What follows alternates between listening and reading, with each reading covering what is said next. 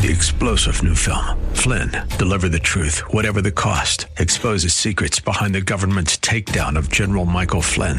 Flynn knew what the intel world had been up to. He ordered the first audit of the use of contractors. This set off alarm bells. He told the truth. He was the most dangerous person for Donald Trump to hire. They had to get rid of Flynn.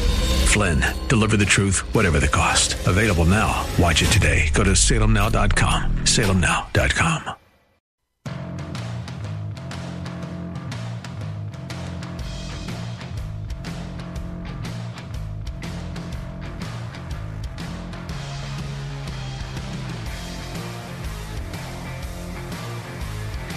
It is 12:06, and you're listening to 98.9 FM The Answer, so you know what that means. It's hour number 2 of the Bruce Hooley Show. I'm Jack Windsor, editor-in-chief of the Ohio Press Network, and joining you today. So thank you for listening in. By the way, if you are getting married or you know somebody getting married next year, make sure you check out the Legacy on Possum Run at thelegacyonpossumrun.com. Now, note, Whitney and I have an interest in that business, so we benefit when you do business with the Legacy. Nonetheless, you're going to love it. Check it out. 3 beautifully unique spaces comprising the venue that Ohioans are raving about. There's a barn, there's a greenhouse, there's a great room that's rustic, and the cool part, calendar's there so you can see if your date's available. Pricing's on the website so there's no guesswork, and then you get to see all the added bonus stuff that you can get for free when you book the venue. We call it the decor closet. You want some centerpieces or garland or whatever, it's there for you. So go to thelegacyonpossumrun.com. Your legacy begins here. All right, I want to bring him right in. He's a friend of the show. He is Bob Frantz of Always Right Radio on our sister station there in Cleveland. Bob, welcome back. How are you today? I'm doing well, Jack. How are you doing? Super fantastic. I'm going to throw you a curveball. You ready? Yeah, sure. Okay, so I always say that words and actions are a barometer. And sometimes you just don't even have to tell me where you are on something. And so today I'm dropping my daughter off at school, and looks to be a 25-year-old girl in a mask outside.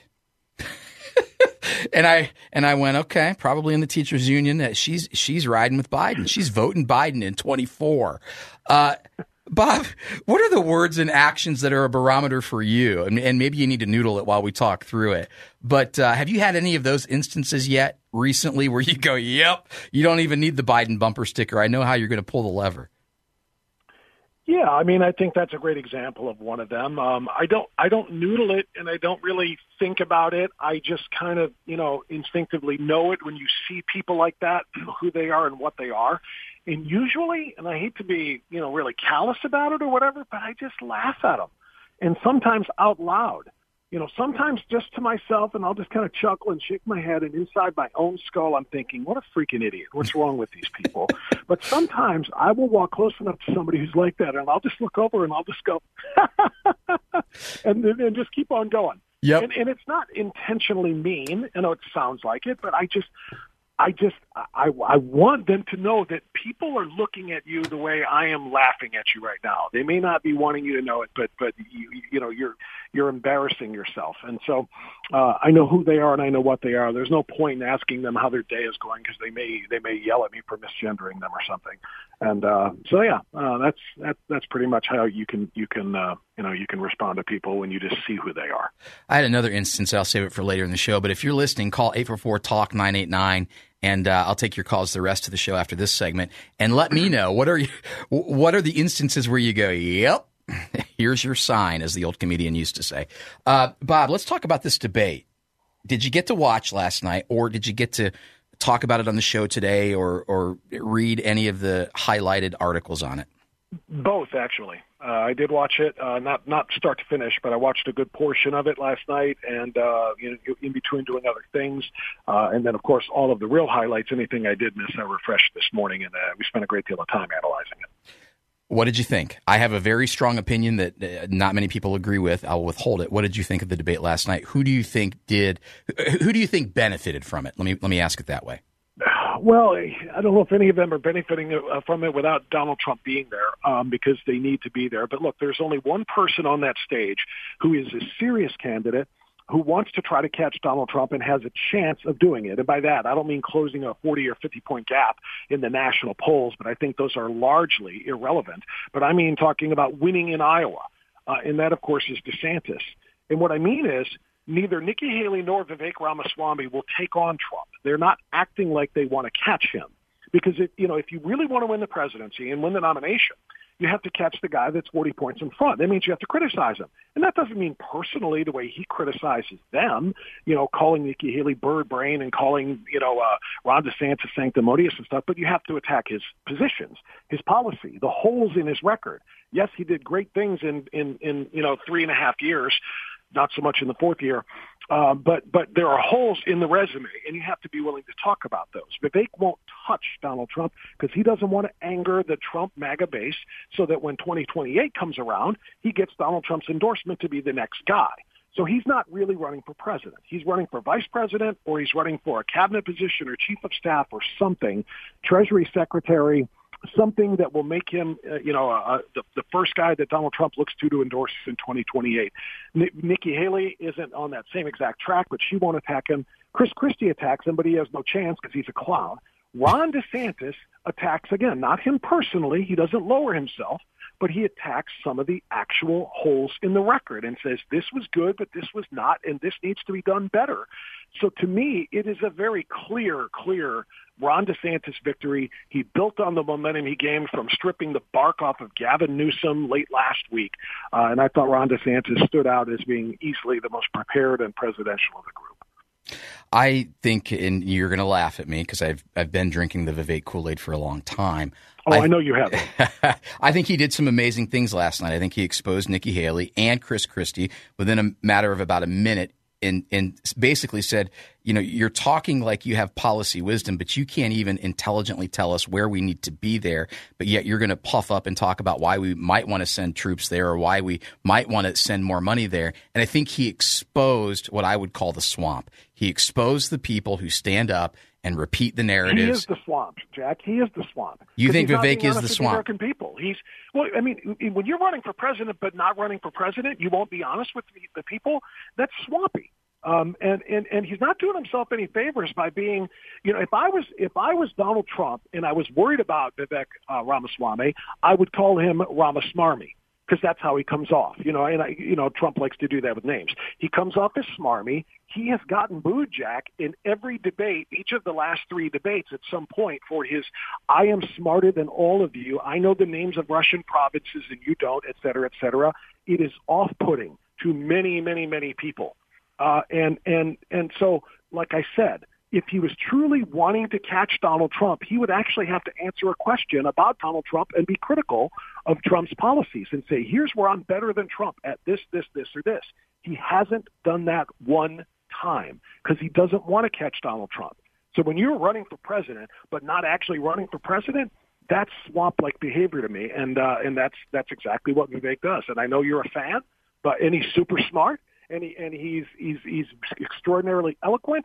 And he does know all of the names of the provinces, but he is not a serious candidate because he has no interest in actually catching the guy that's 40, well, in his case, 60 points in front of him. So I thought, and I don't want to belabor the Vivek part of it. I understand what you're saying about attacking the other number twos instead of Trump. I believe that he might run for governor in 26 if something doesn't pan out federally, and this would be a great opportunity for him to get name recognition. I can see that too, yes, because then he would have that credential, especially if he does well like Ron DeSantis does and like Nikki Haley, who did a decent job as a governor, and Chris Christie, not so much in New Jersey. But yes, as you know, governors tend to want to make that next executive step up to the presidential executive spot. So I could see him doing that, and I'd be very interested in that.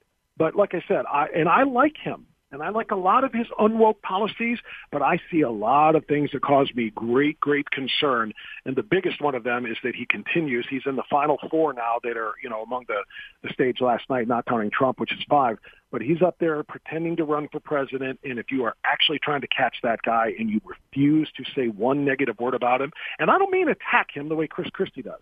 I'm not saying he should be Trump. Trump's a bully. Trump bullies his opponents. I'm not saying he should try to bully Trump, but criticize something that he's done, anything to show people, look, I want to beat Donald Trump, not just be his errand boy. He's not doing that.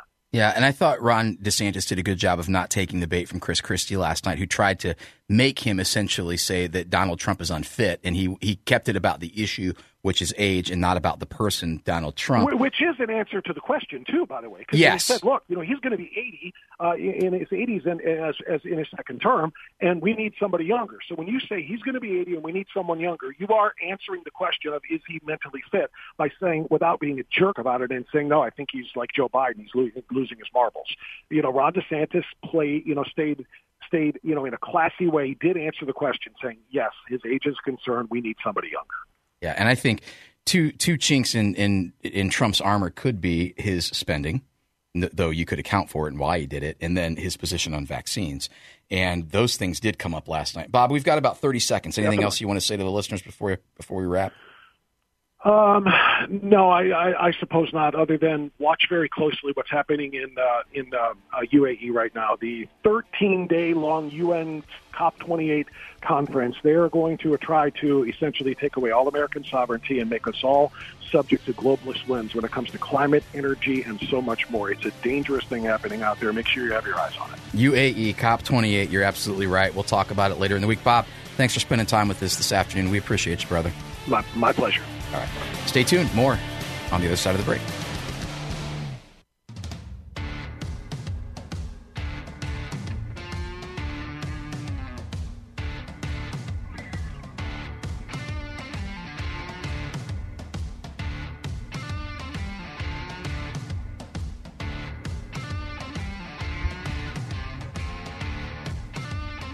Jack Windsor here, hosting for Bruce Hooley today on The Bruce Hooley Show. 98.9 FM, The Answer. Thank you for staying tuned. Thank you for your calls and your email messages. The question I asked last segment, I'd still love for you to respond either via email, jack.windsor@theohiopressnetwork.com, or call us at 844-TALK-989. Words and actions are a barometer. Sometimes people do things and they say things and you go, you don't even have to tell me where you stand politically or otherwise. And I gave the example of seeing what I would say probably 24, 25-year-old girl wearing a mask outside today. Maybe you have some examples. Give me a call and let me know. One of the ones I've heard is if you're driving down the highway and you look over and somebody's wearing a mask by themselves in the car, they don't need a Biden bumper sticker. You already know. So give me a call. Let me know. You've been weighing in on Twitter. And by the way, if you're not following me there yet, please do. It's at Jack Windsor. That's WINDSOR. And I asked, did you watch the GOP presidential debate last night? It got spicy. Who do you think gained the most from it?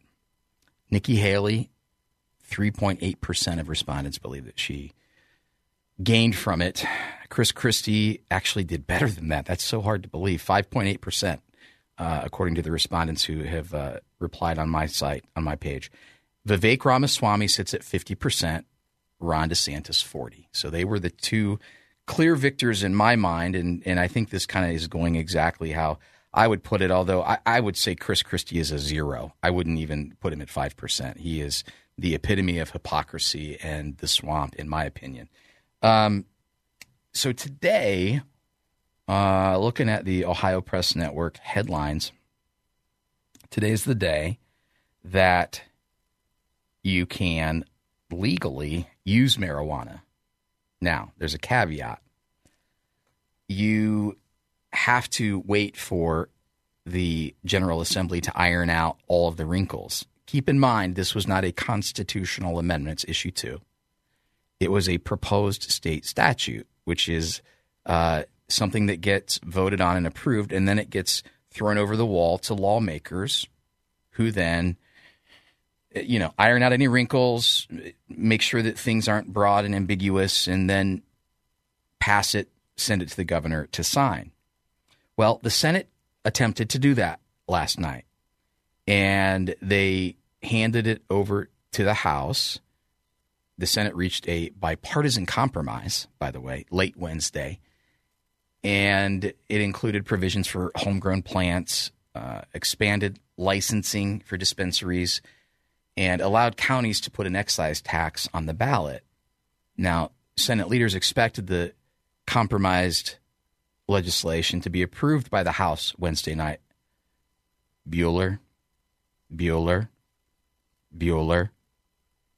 But House Speaker Jason Stevens adjourned without taking up the bill. Frankly, I was very surprised. That's what Senate President Matt Huffman said. We had made it clear, and the governor had made it clear, that we had wanted to send this over to them. Now, Governor DeWine said the House's failure to act opens the black market for marijuana sales. Without enactment of this bill, we will have the following situation. While it will be legal for Ohioans to buy marijuana, there will be no place for them to buy it. The House is not expected to be in session again until next week. So the Senate amended the bill, and those amendments included immediate implementation and access to recreational marijuana sales 90 days after passage rather than 9 months. So it quickens that process so you can use and have access to 90 days after this passes. Provide a process for immediate expungement of marijuana possession convictions upon request. Did you know that that was in the bill? Provide a funding stream covering legal fees and court costs related to expungement. And then it leaves voter-approved possession limits on extracts at 90%. But the THC levels, extracts are 50% instead of 90. THC levels are 35%. And it allows 6 homegrown plants per household. Allows anyone who qualifies to apply for a license rather than only those already in the marijuana business. It allows counties to place a marijuana excise tax on the ballot, but it does prohibit indoor smoking. Now, Rob McCulley, he's a Republican from Napoleon, he said, it's important that Ohioans have immediate access to tested and certified recreational marijuana they can have competence in buying. Additionally, this bipartisan plan will help dissolve the underground criminal market with legal sales beginning immediately. Without these changes, Issue 2 would delay the program for 9 months. Today, the Ohio Senate rose to the moment, listened to the voters, engaged in true bipartisanship, and crafted adult-use marijuana legislation in response to the November 7th election results. That's Kent Smith. He's a Democrat from Euclid. I was grateful that the provision that I advocated for, that all 88 counties are now able to use marijuana revenue to reinvest in their creative economies, was included in the legislation. What do you think? I took a ton of heat yesterday because I said that I thought the THC levels were high. I think that there is already a black market. There's already usage going on, and that this will make marijuana more accessible. And I think it will make it more accessible for underage consumers of weed. I could be wrong. I'm wrong a lot. I just don't think I'm wrong about this one. And no one seems to want to talk about what the department, the Drug Enforcement Agency talked about last week, and we reported on, which is that China, for about a decade now, has been manufacturing potent pot in the United States. And the DEA said this, I didn't, and that it's poisoning us, that it's having a negative impact, and that it's a gateway for other things. And the other things, of course, are the things that communist Chinese government is selling to drug cartels in Mexico to create illegal drugs that are then coming over the border. But today you can get high in Ohio. You just can't buy it anywhere because it's not available. Up next, we'll be joined by State Representative Beth Lear from Ohio District 61, and she has a plea for State Senator J.D. Vance. We're going to talk about it and why it's important, so stay tuned.